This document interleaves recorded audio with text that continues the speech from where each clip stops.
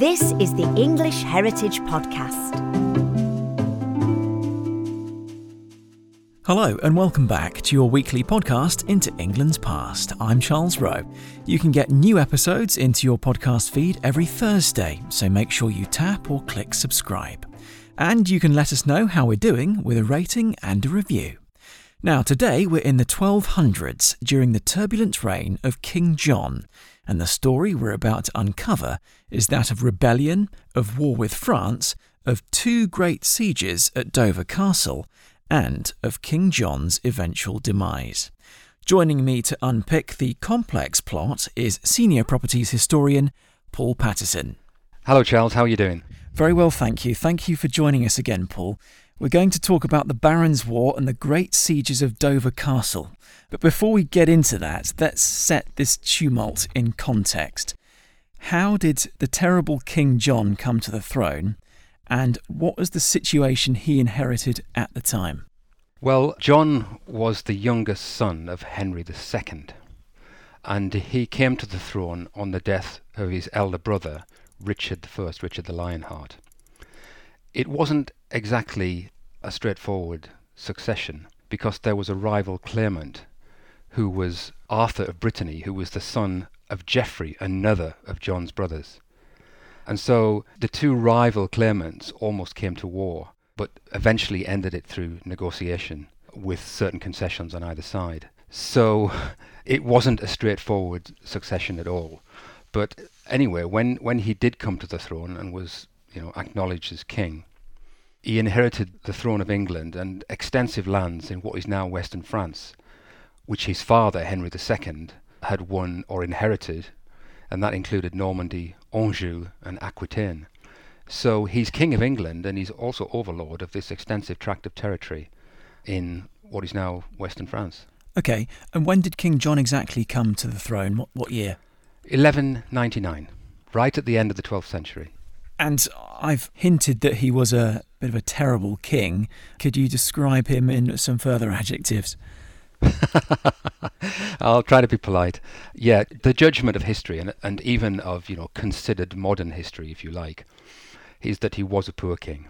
Medieval kings had to be seen as the prominent people among equals, their barons, their peers. They had to be warriors. They had to be firm rulers, ruthless even on occasions. They had to be generous to those that supported them. They had to reward them with land and castles and positions.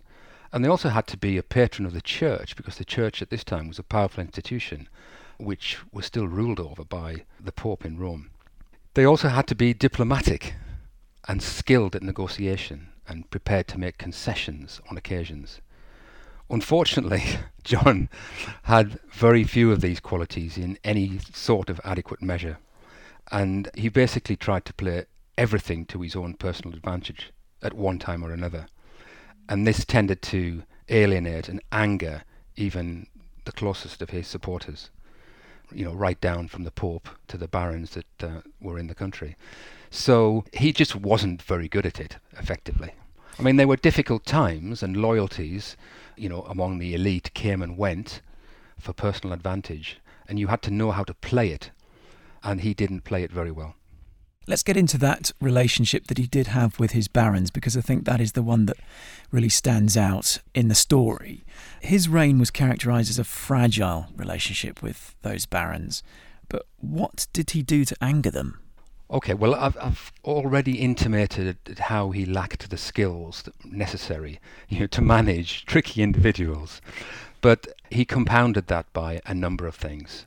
He was notoriously poor at warfare. He presided over catastrophic military failures, the loss of Normandy, Brittany, and Anjou. His inheritance from his father was lost in warfare with Philip II of France. That resulted in the loss of baronial property in what is now France, for instance. So that puts pressure on him. He imposed excessive taxation on them to finance these wars and other things. He used foreign officials at times and men of lower rank to collect these taxes, which was grossly offensive to those of the baronial class. he got into conflict with the church over the respective rights of who was going to appoint senior churchmen. This actually led to him being excommunicated by the Pope. In fact, the whole country was placed under what they call an interdict, which meant the basic functions of church services and burials were suspended, and that lasted for about 6 years. So all these things added up to making him very unpopular. He also had some personal traits which several of the medieval chroniclers allude to, and so many of them do so that it's hard not to believe them. He was regarded, for instance, as a sexual predator, and with some quite senior people who were close to him, including the daughters and wives of some of his senior barons. And so all of this stuff coalesced into a disastrous relationship with quite a substantial number of the baronial rulers in the country. I can hear the exasperation in your voice, which yes, almost echoing through the centuries. And obviously that would have been felt 1,000-fold by the barons who he would have supposedly had relations with. Yeah. The fact that he was muscling in on other people's women was also potentially very offensive. Total abuse of power by the sounds of things. So how did the barons attempt to sort of limit the power of the king and cut him down a peg or two? Okay, well, there are in fact conspiracies in 1213. There's a plot to get rid of him, to kill him. But that is discovered and foiled, and very shortly afterwards, John embarks on a campaign in France in 1213 and 1214 to try and recover those lands that he'd lost about 10 years earlier. He taxes the barons excessively in order to finance that. Anyway, it ends in a failure, and he comes back to England in October 1214.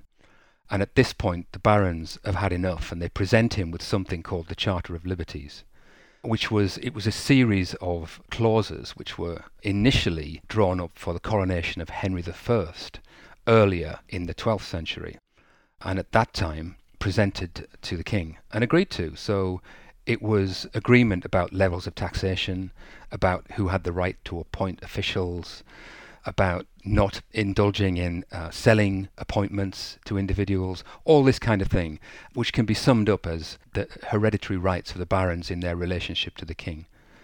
John, of course, doesn't like this. He sees it as an attempt to control his power, which in effect it was. And am I right in saying that is that kind of like a precursor, an early form of what was later to come, which was the Magna Carta, the Great Charter?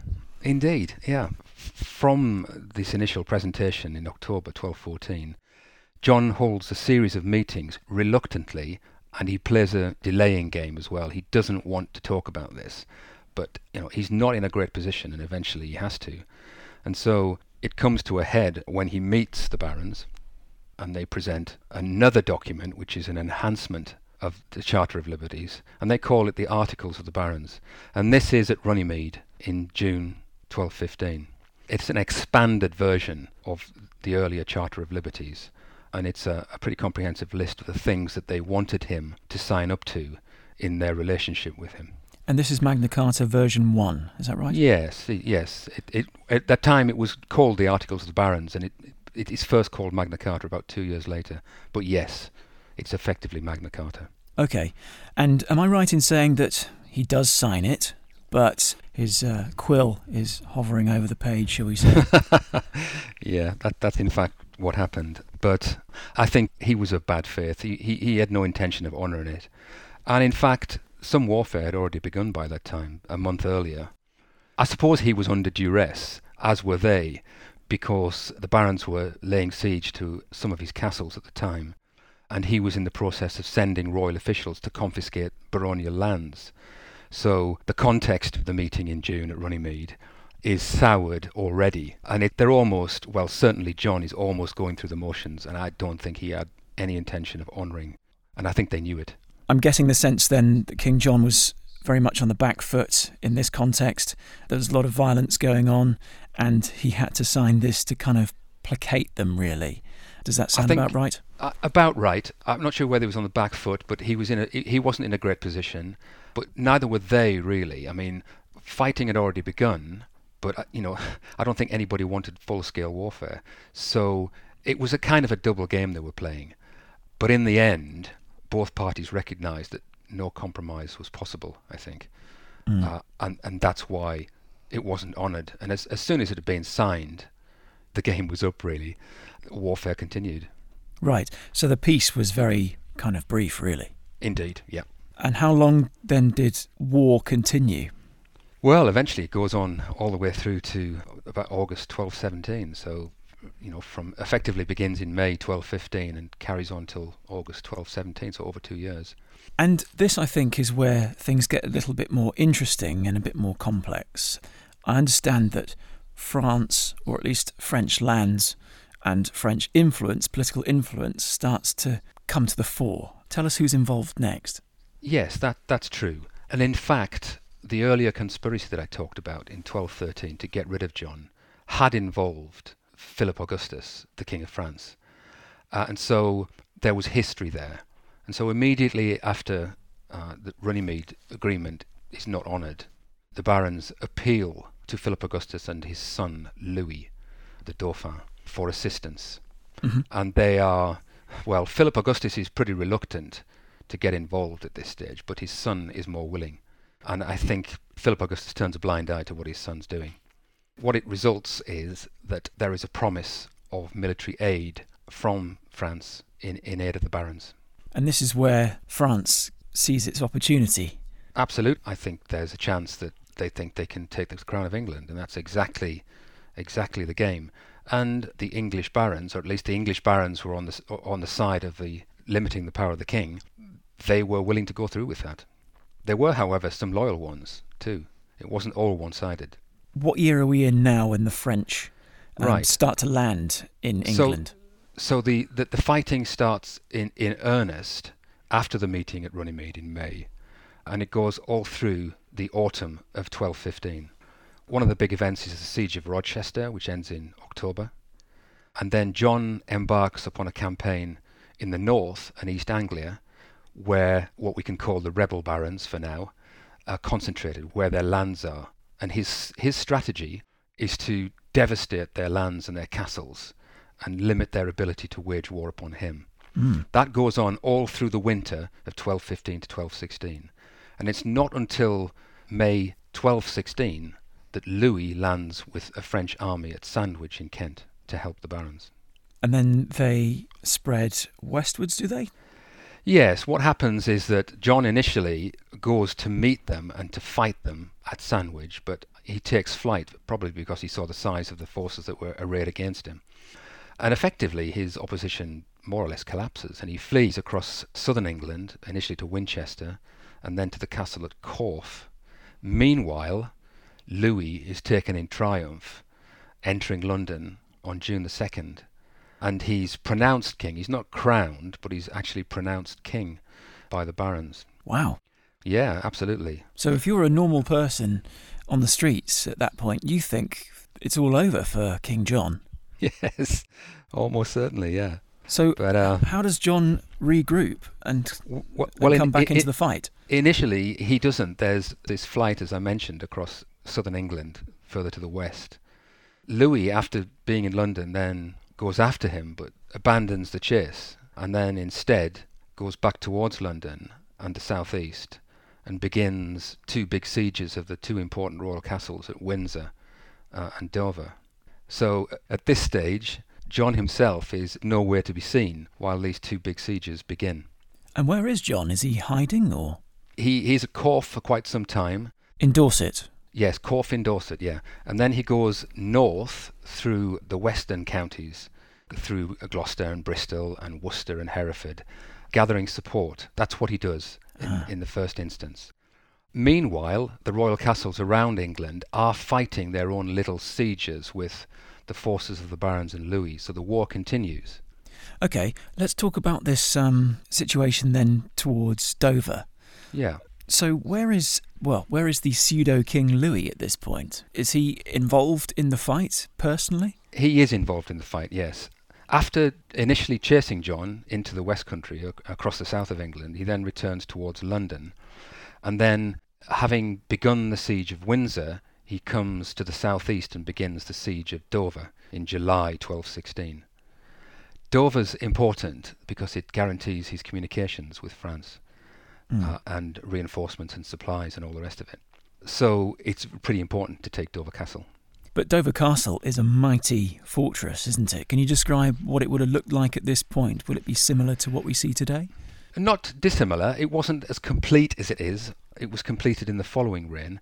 But what had happened is during the reign of his father, Henry II, the castle had been very drastically rebuilt. So the great keep, the great tower that's still there today, was built in the 1180s, along with the inner bailey and its strong ring of encircling walls and towers. And a start had been made on the outer bailey as well.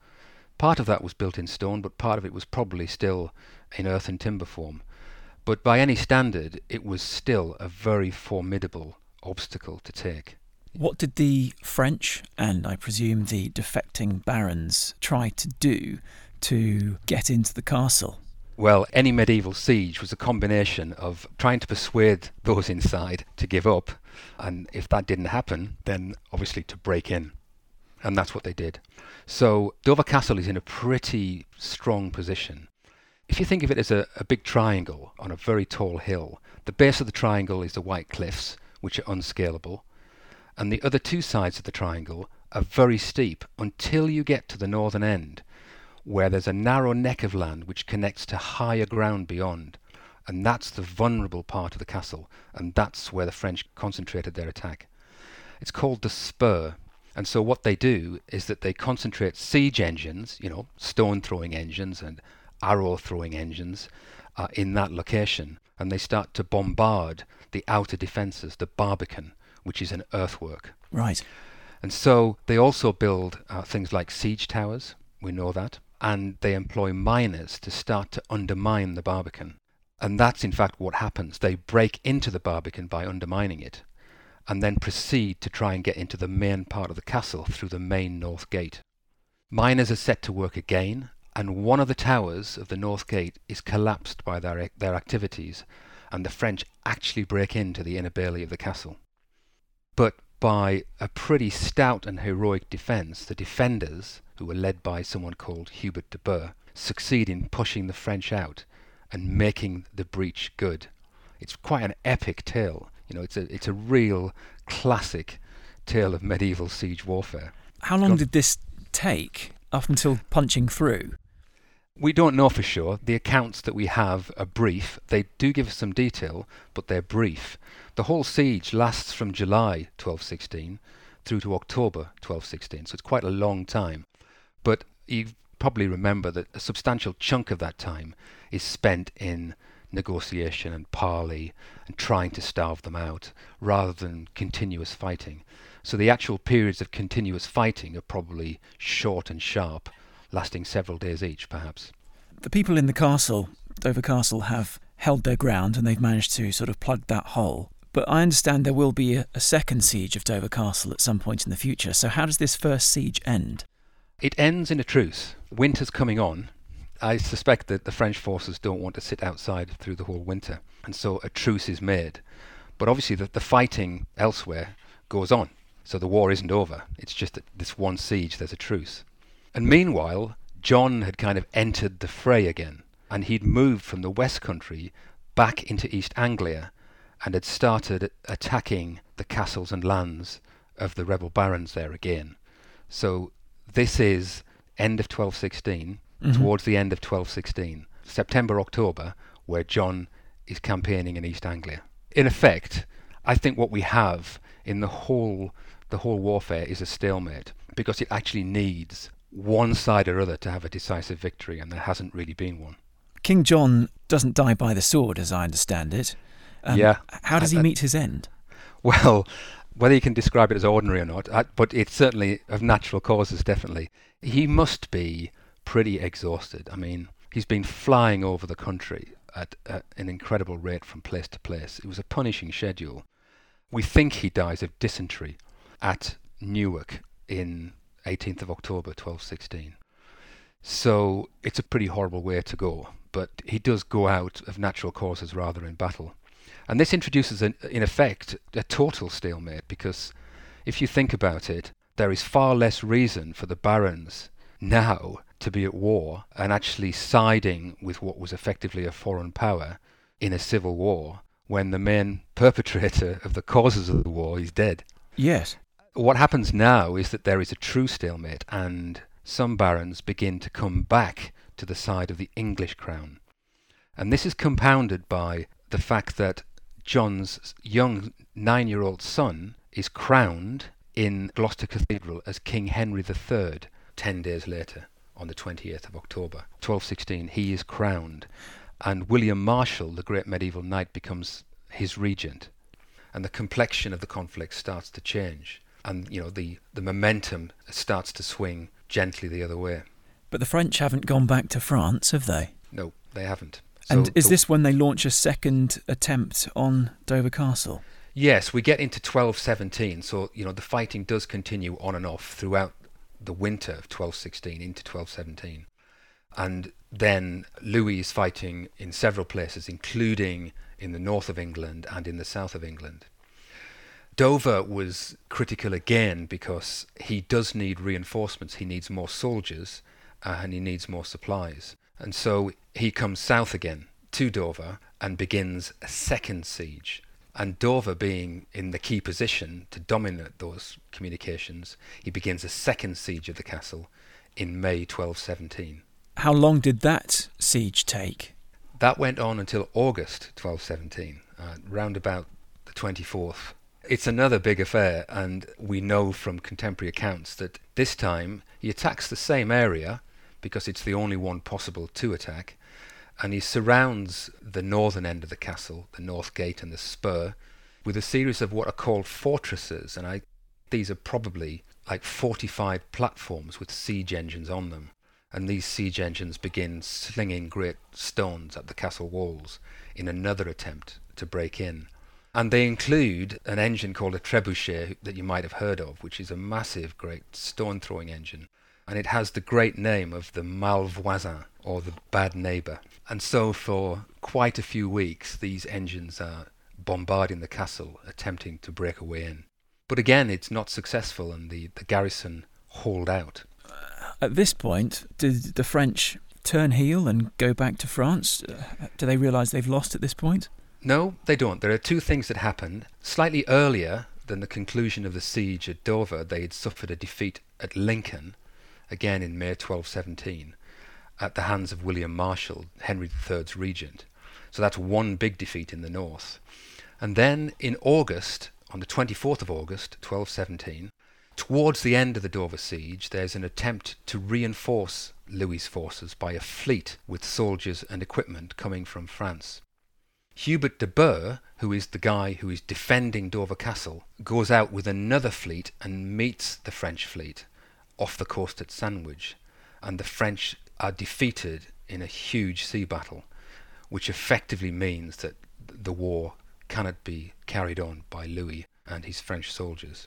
And so that's the event, this battle at Sandwich, that finally decides the outcome of the war. But who is leading the French fleet?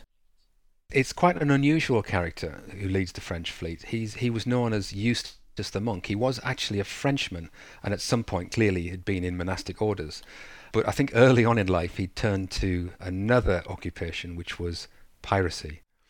And he'd established himself as a very successful pirate or privateer in the English Channel, operating out of a base in Sark in the Channel Islands.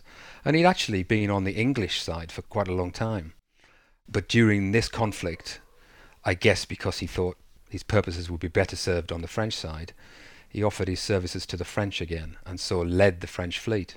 He's captured aboard one of the ships, and rough justice is very quickly meted out to him by the English, and they basically put his head on the rail of a ship and cut it off immediately. So treacherous his behaviour was considered to be. Interesting as well that naval supremacy wins out, and that becomes a hallmark, I think, of the people who live in the British Isles, don't they, as history wears on? Yes, that's very, very true. And, we underestimate the power of sea power at this time. I mean, kings generally didn't keep fleets in the sense of a royal navy that emerged later. But what they did do in times of war is they would commission merchant shipping, because merchant ships were effectively used as warships, so this was a makeshift fleet. And sea battles were fought like land battles. ships came together, soldiers jumped onto the other ship and fought it out hand to hand. And that's exactly what happened in this instance. It was a fascinating and tumultuous sort of few years in southern England at that point. Goodness, yes, absolutely. Over 2 years of fairly continuous warfare. It's typified by castle sieges going on all over England, because that's how the country was held and how it was dominated by garrisons in castles. And so it was important for one side or other to keep taking these castles. There are very few pitched battles. Most of them are sieges. The young Henry III then goes on to rule England. Does he have a long life and a long reign? He does, yeah. Initially, he is under a regent because he's not of age, but eventually he does come of age, and he rules until 1272. So it's an enormously long reign. And that includes, incidentally, a second civil war in the 1260s, the Second Barons' War, but that's another story. But yes, he has a long reign, indeed. I'm dying to know now whether he was like his father, King John. No, not at all. He was much more accomplished. He did get people on his side. He was a very vigorous ruler. He did lots of good things. So he was nothing like his father.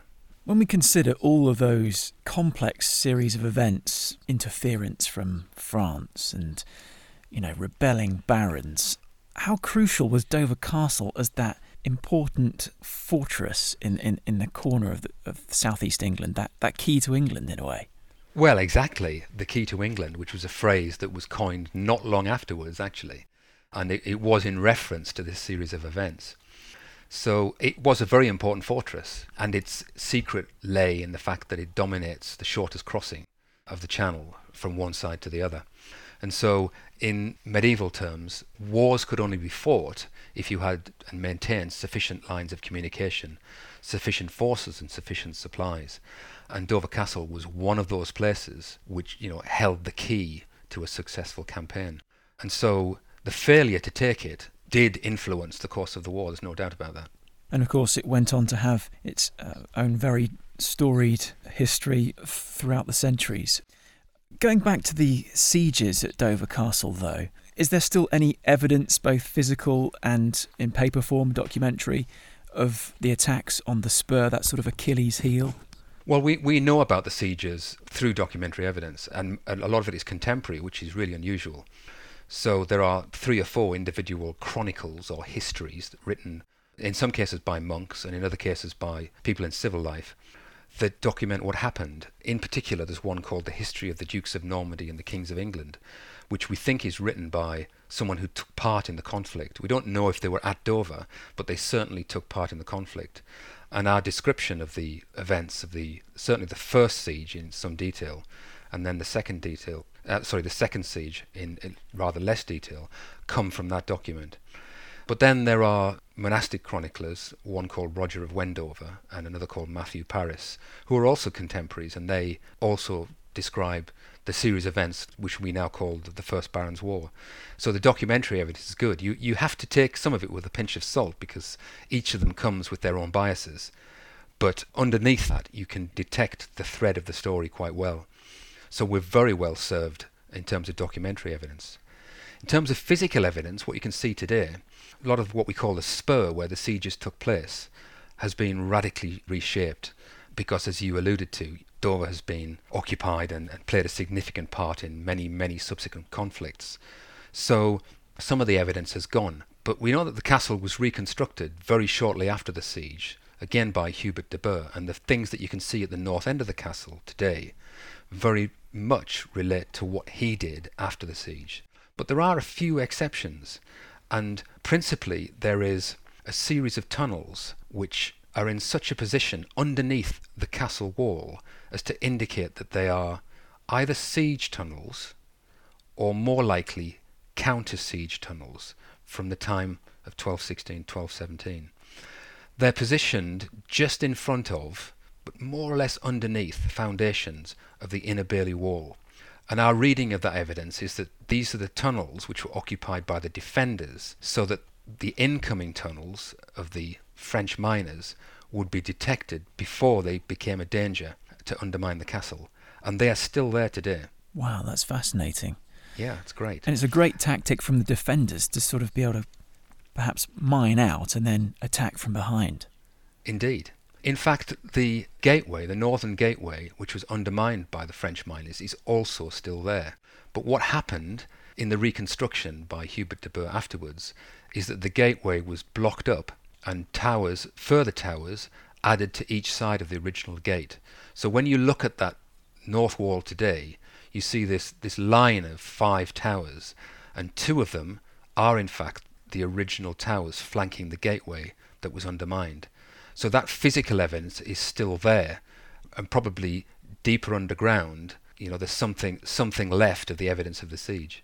When we sort of zoom out in history and look at the various important things that have happened to Dover Castle, how would you sort of rank the great sieges of Dover Castle in English history? How would I rank them? Boy, that is a question. It's difficult, isn't it? Because our history is very much a history of continuous conflict.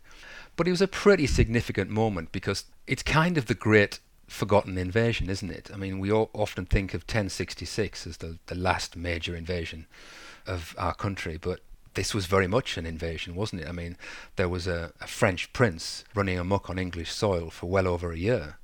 And so the conclusion of that conflict and Dover's part in it has got to be fairly important, I think.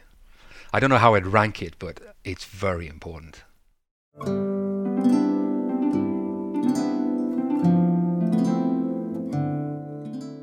You've been listening to the English Heritage Podcast. For more about the history of Dover Castle, head to the English Heritage website. Next week, we discover the 6 English heritage sites connected to Richard, Earl of Cornwall. He's a talented diplomat and schemer, and he is immensely glamorous. He knew the importance of display as a way of affirming his power. Thanks for listening. See you next time.